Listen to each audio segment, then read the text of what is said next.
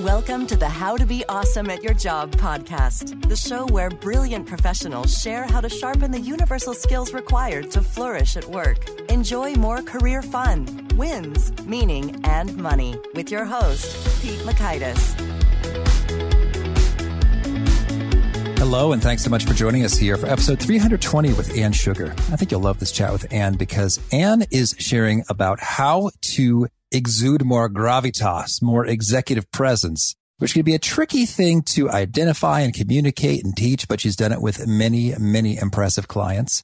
And I think she'll help you do the same. So you'll learn 1, the 2 key components of building trust, 2, ninja tactics that help you read a room, and 3, power questions that provoke solutions. So if you'd like to take a look at the show notes or the transcript or the links to items we've referenced, it's over at awesomeatyourjob.com/ep320.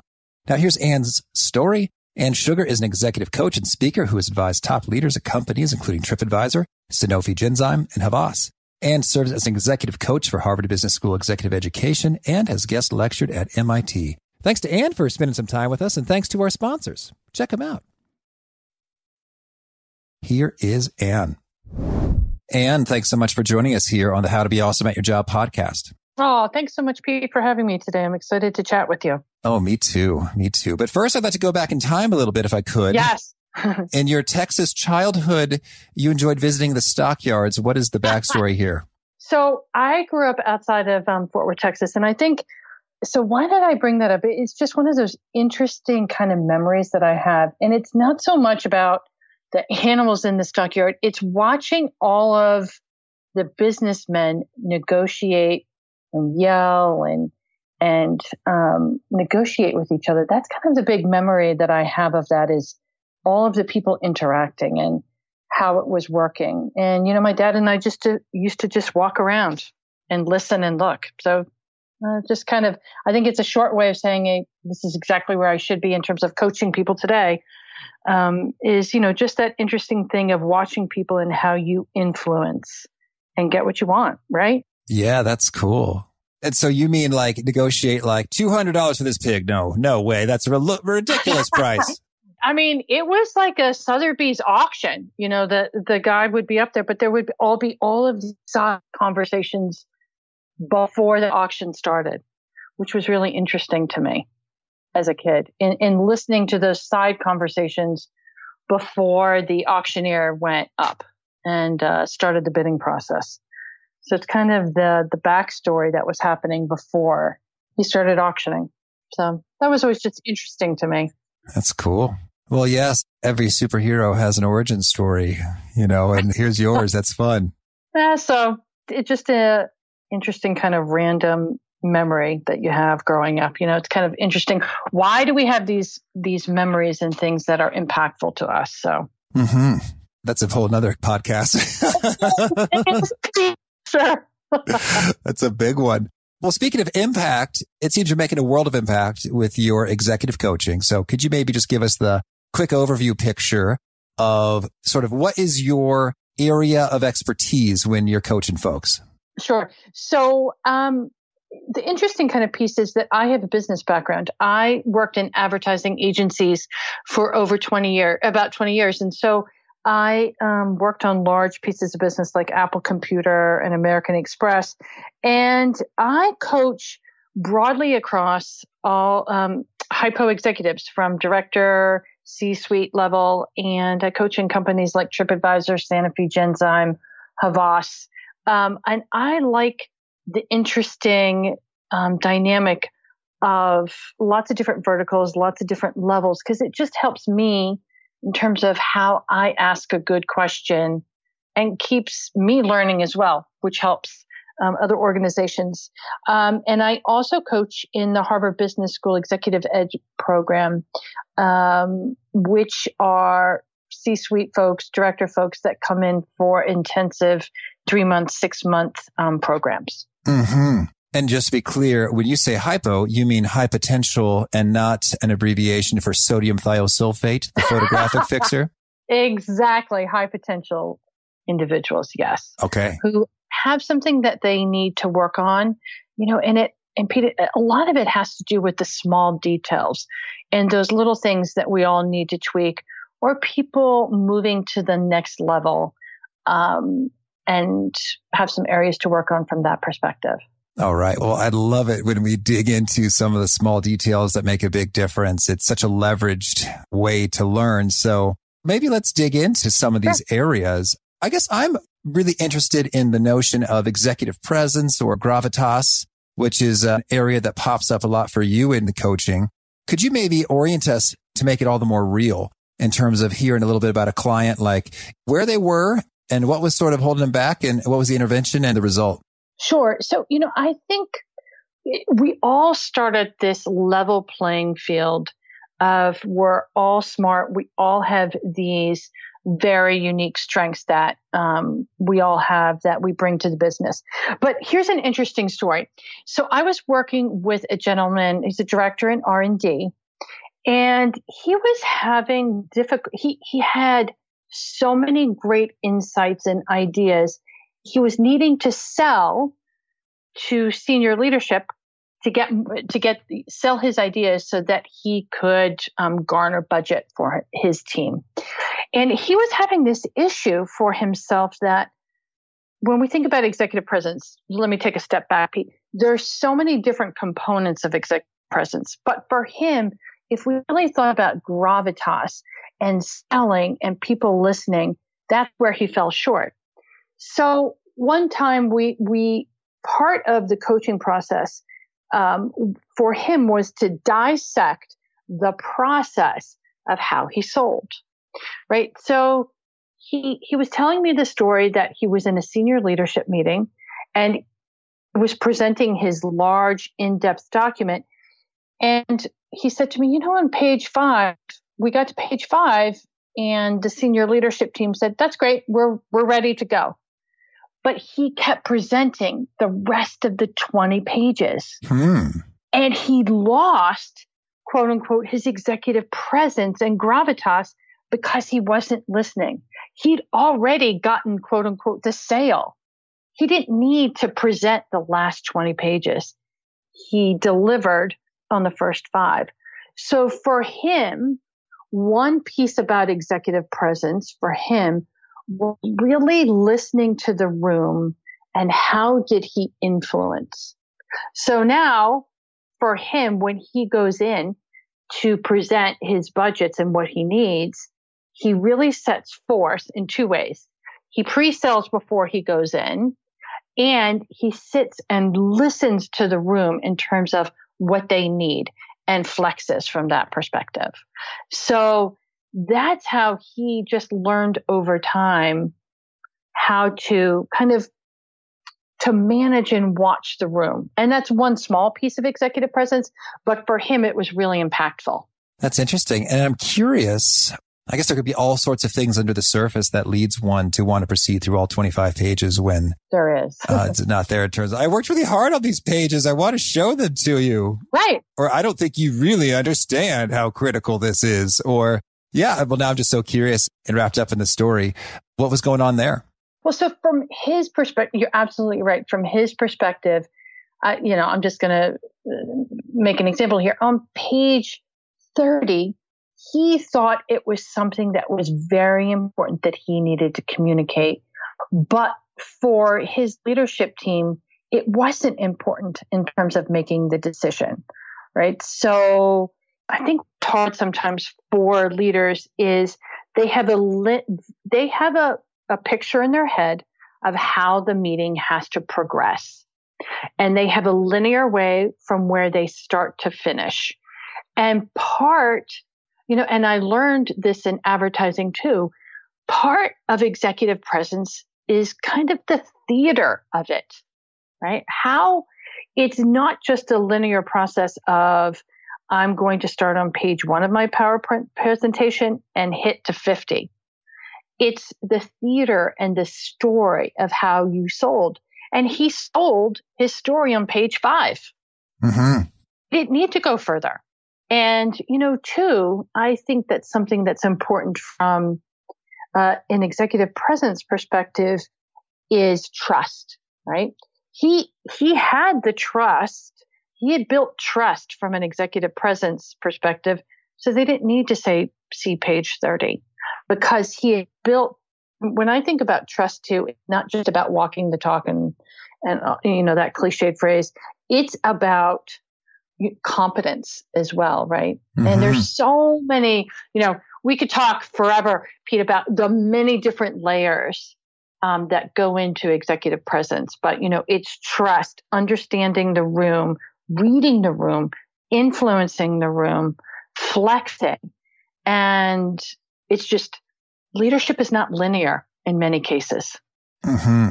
Okay. Well, so I think that you outlined a nice little bit there in terms of the trust, the understanding, the listening, and the flexing. Mm-hmm. Could you maybe give us a couple pointers when it comes to trust? It sounds like, you really build that over time by having great confidence and such, but mm-hmm. are there any maybe little ways that we fritter away trust, even if we're excellent? Oh, that's a really good point. And I think the one area that I would say, that's two areas actually. And I was actually just coaching a senior executive on this, and it has to do with relatability, right? Are you able, trust is about being able to relate and understand, and it gets to empathy, right? That person's point of view, right? And I think too, it's about just a simple piece of caring, right? Do people believe that you care? And, I think that those are two really key components. And this is an interesting story. It's not about actually a client of mine. It has to do with my daughter and her lacrosse coach. And it's interesting. She came home to me one day and she said she has a very tough lacrosse coach. And this lacrosse coach was trying in her way to flex and be sort of caring. But my daughter said to me, Mom, she was trying to be really nice, but something felt really weird. I'm talking about a 13-year-old here, but it actually relates to everybody. For you as a leader, it's just this authentic piece to it, right? What she was feeling, what she couldn't articulate, but it didn't feel authentic to her. It felt weird. Mm-hmm. Right? Right. In terms of all sorts of examples come to mind in terms of if you've been told a behavior, smile, make eye contact, nod your head, ask, does anybody else have a perspective on this matter? And then if you clearly don't actually care, they pick up on that. And thusly, it feels weird and inauthentic. Absolutely. And so you have to decide at what point do you care? And, we think about, I like to say that business is a team sport. Leadership is a team sport. And we do need people, right? Because, we do need to think in some way, how can we be empathetic? So here, Pete, I'm going to contradict myself for a second. When I think about coaching some individuals on this building trust, when I'm working with people on a specific strategy or tactic that will help them from a leadership perspective, in the beginning, it is a bit clunky and it might feel a little bit inauthentic. Some of the things you might be working on, whether it's, I'm going to test a new way to influence this person. It's almost like you're writing with your non-dominant hand. And over time, you see the change and evolution, but there's that subtle difference of being inauthentic and working on a skill. Mm-hmm. I like that. Understood. And so it can feel weird to you as you're doing it. And it may even look weird as others are picking up on that. Mm-hmm. And so, next I want to kind of dig into the understanding listening a little bit. Are there any particular kind of telltale signs or indicators that we should be particularly clued in on? Like in your example, okay, we got it, feels like a real gift in terms of that's very explicit and clear, in terms of what you think about things. But often, there's the subtext, there's the subtleties, there's the tone, there's the wincing or body language. What are some top things you recommend people look out for as indicators as to what's going on in the room? So I think you bring up a fantastic point, and I coach people on this all the time, is that body language never lies. We can't, in many instances, we can't hide those subtleties. So one way that I coach individuals to work on understanding and starting to pick up on the physicality and the nuances in the room is called turn down the sound. When you're in a meeting, almost turn down the sound and not listen to everybody, but watch everybody's body language. And in many cases, you can tell how the meeting is going. You don't even need the words. So that's one specific way that I coach individuals to practice on that. And listening is practice. Oh, I like that. Mm-hmm. It's just truly about practice. And it's the subtleties of the other very important point. And, I learned this as a coach is slowing down and not formulating your answer before somebody is finished. If you truly relax into just listening to that person speak, then you have a much better chance of picking up on the subtleties, number one. And, many times you miss the last part of what they're saying or what that question is because you're already formulating. You can't do two things at once. So I liken it to this person that used to work for me. And I would speak and he would almost pause for a second and then talk. And have these great nuggets and insights. And, it's interesting. I would be, after a while, I'd get so annoyed, just talk. But actually, really, he was being very thoughtful in listening. And I was a very naive manager back then. And now that I think about it, he truly was listening. Right. And I think that people have a bit of maybe a fear or concern. It's like, if I'm silent, then I'll look dumb or slow, Yes. Like I'm not with it and sharp and engaged and on top of the exchange. And I'm thinking about the West Wing, in which they're always talking so fast, back and forth and striding. It's true. It's true. And, they're very symptomatic of when we're in meetings, when leaders are in meetings, they fear of not being the smartest guy in the room.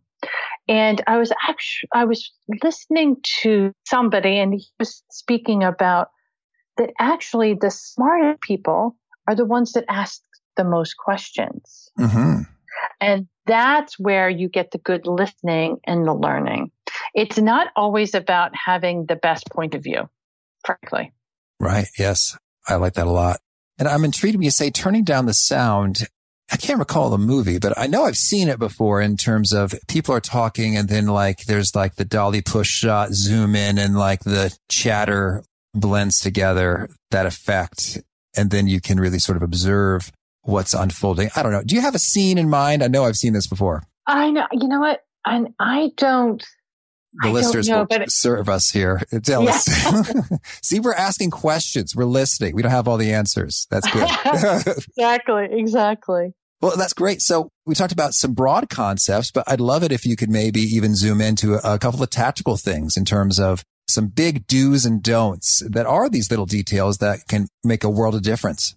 So some very tactical, impactful ideas for everybody. I think one is about asking a good question.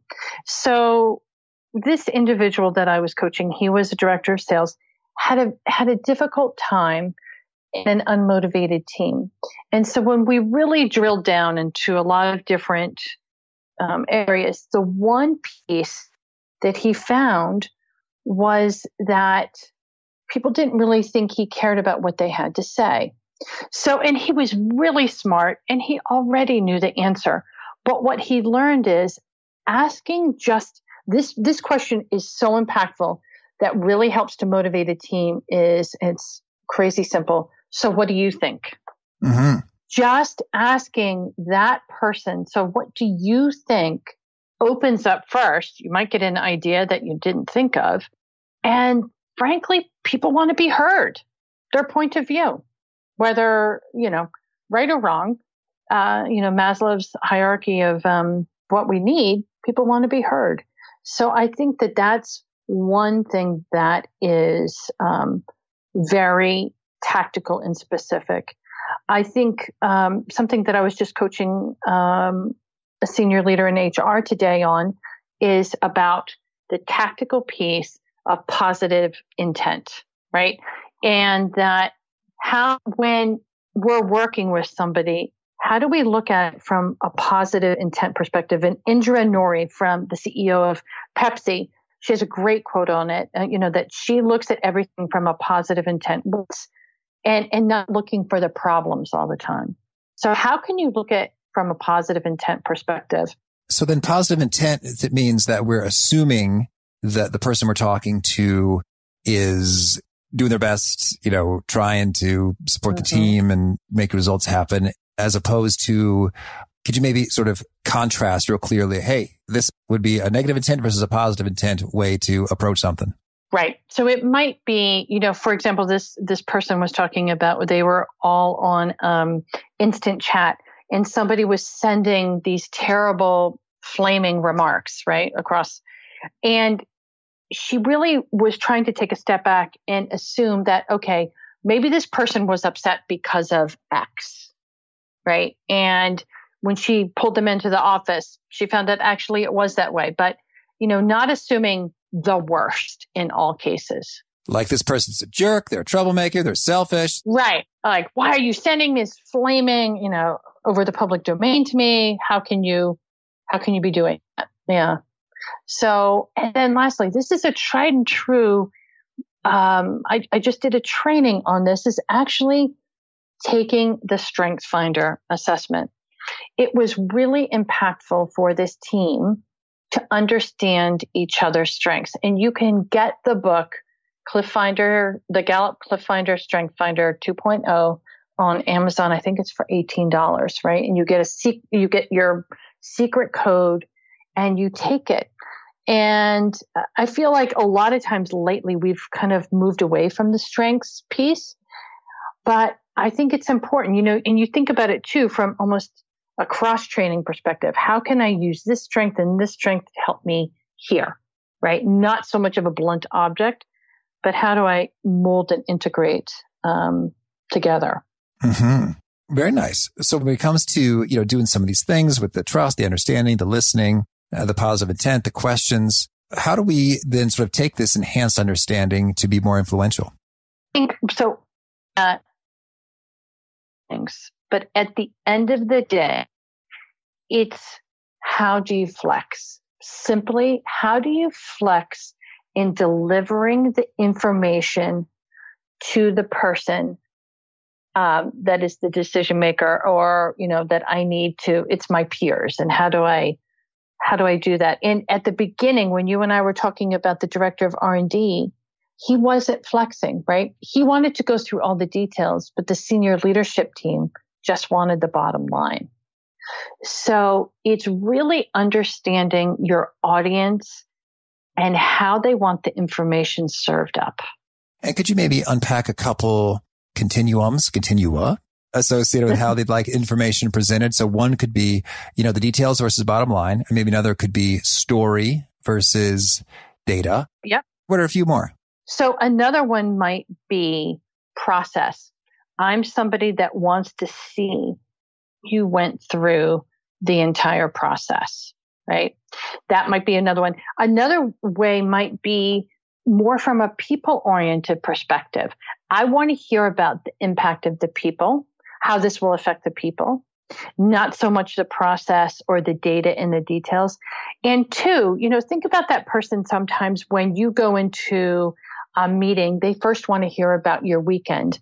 And you actually don't want to talk about it at all. You'd rather just get to the bottom line details. If that's the disconnect, and that's where the conflict starts, right? Because they say, well, you don't care? You don't care about the people, and they shut down and they're not going to listen to what you have to say. So, and I'm not saying that people have to completely change who they are. It's just about serving up different modes and methods of delivering information and how you relate to people. All right. Excellent. Well, I also want to get your take, since you've done a whole lot of coaching. We had Michael Bungay Stanier on the show a couple times talking about how professionals can be more coach-like. And I'd love to hear, what are some of your favorite go-to questions that really seem to have a a nice track record of yielding good stuff, insights, conviction, brilliant ideas. It's just power questions. Sure. Well, I think one of the biggest power questions that I use is people say to me, well, tell me what you think.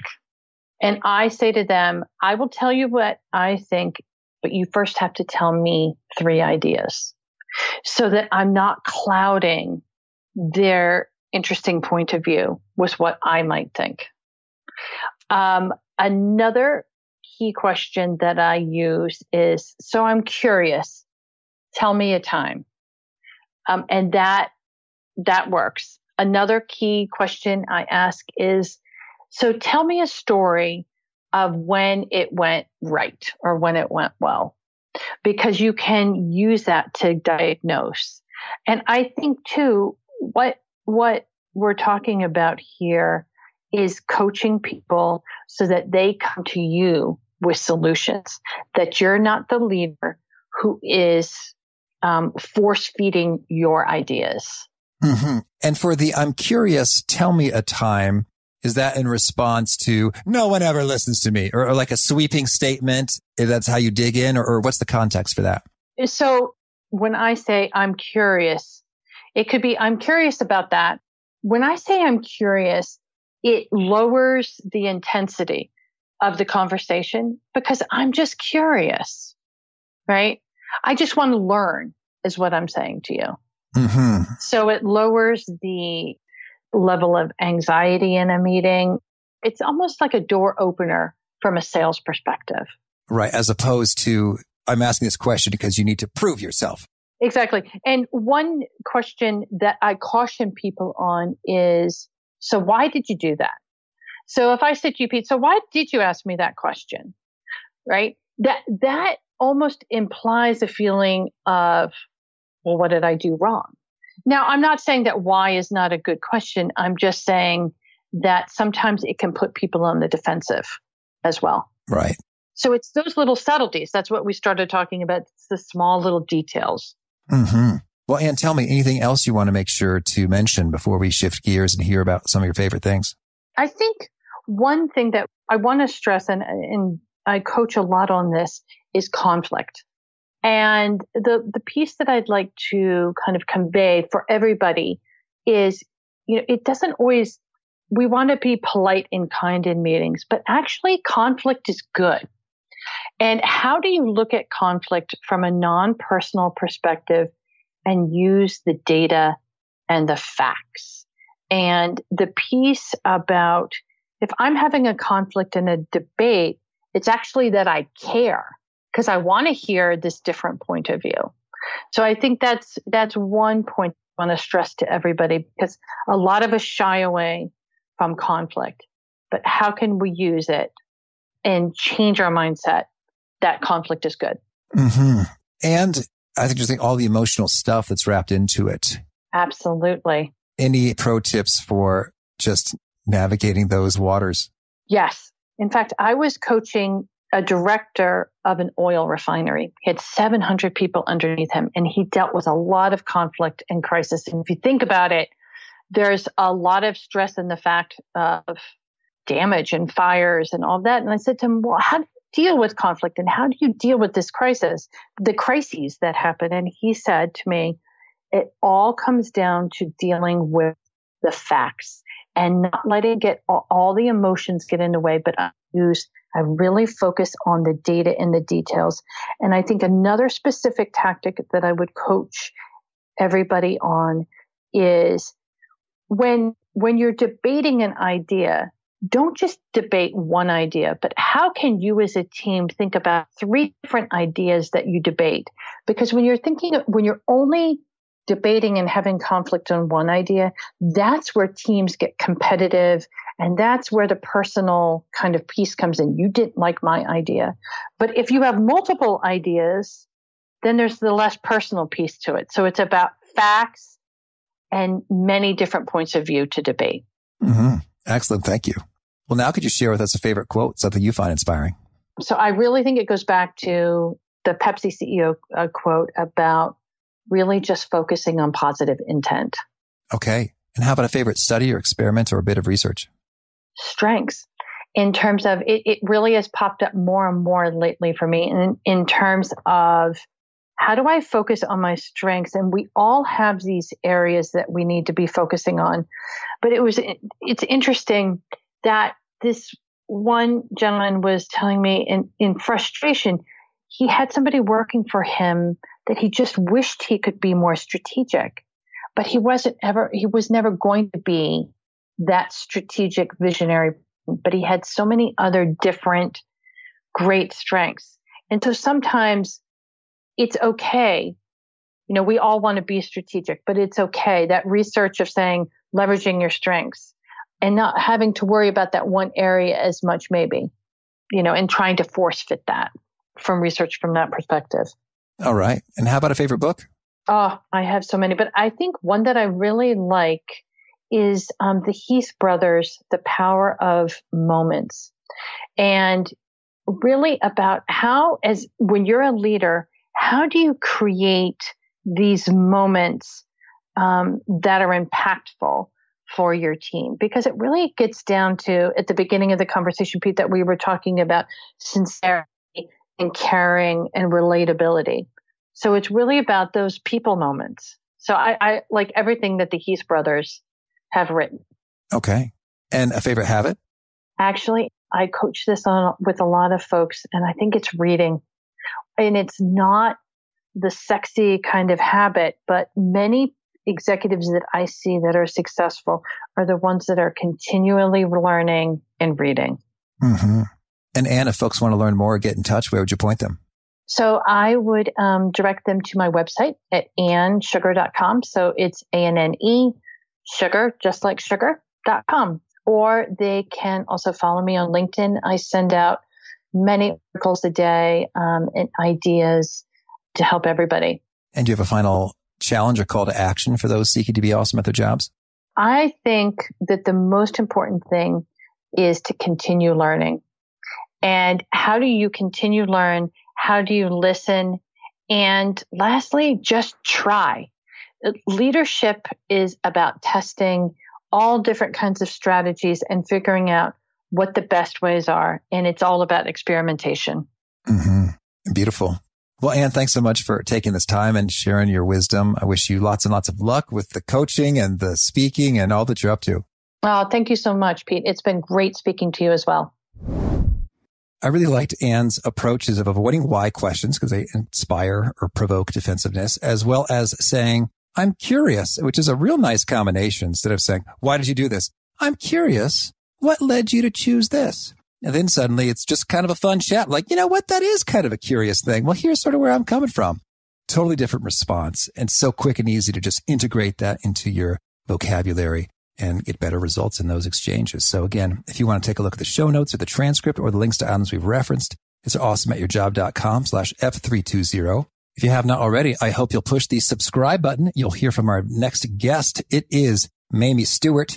Mamie has spent a lot of time researching meetings, what makes them effective, creating software for it, and shares all of her pro tips and best practices and how you might find yourself saving a ton of time, eliminating meetings or being more productive and selective at which meetings you attend and having way less boredom and frustration and time wasted in your work life.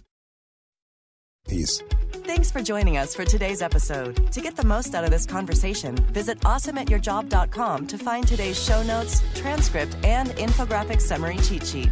For more entertaining professional skill sharpening, be sure to subscribe to catch the next episode of How to Be Awesome at Your Job.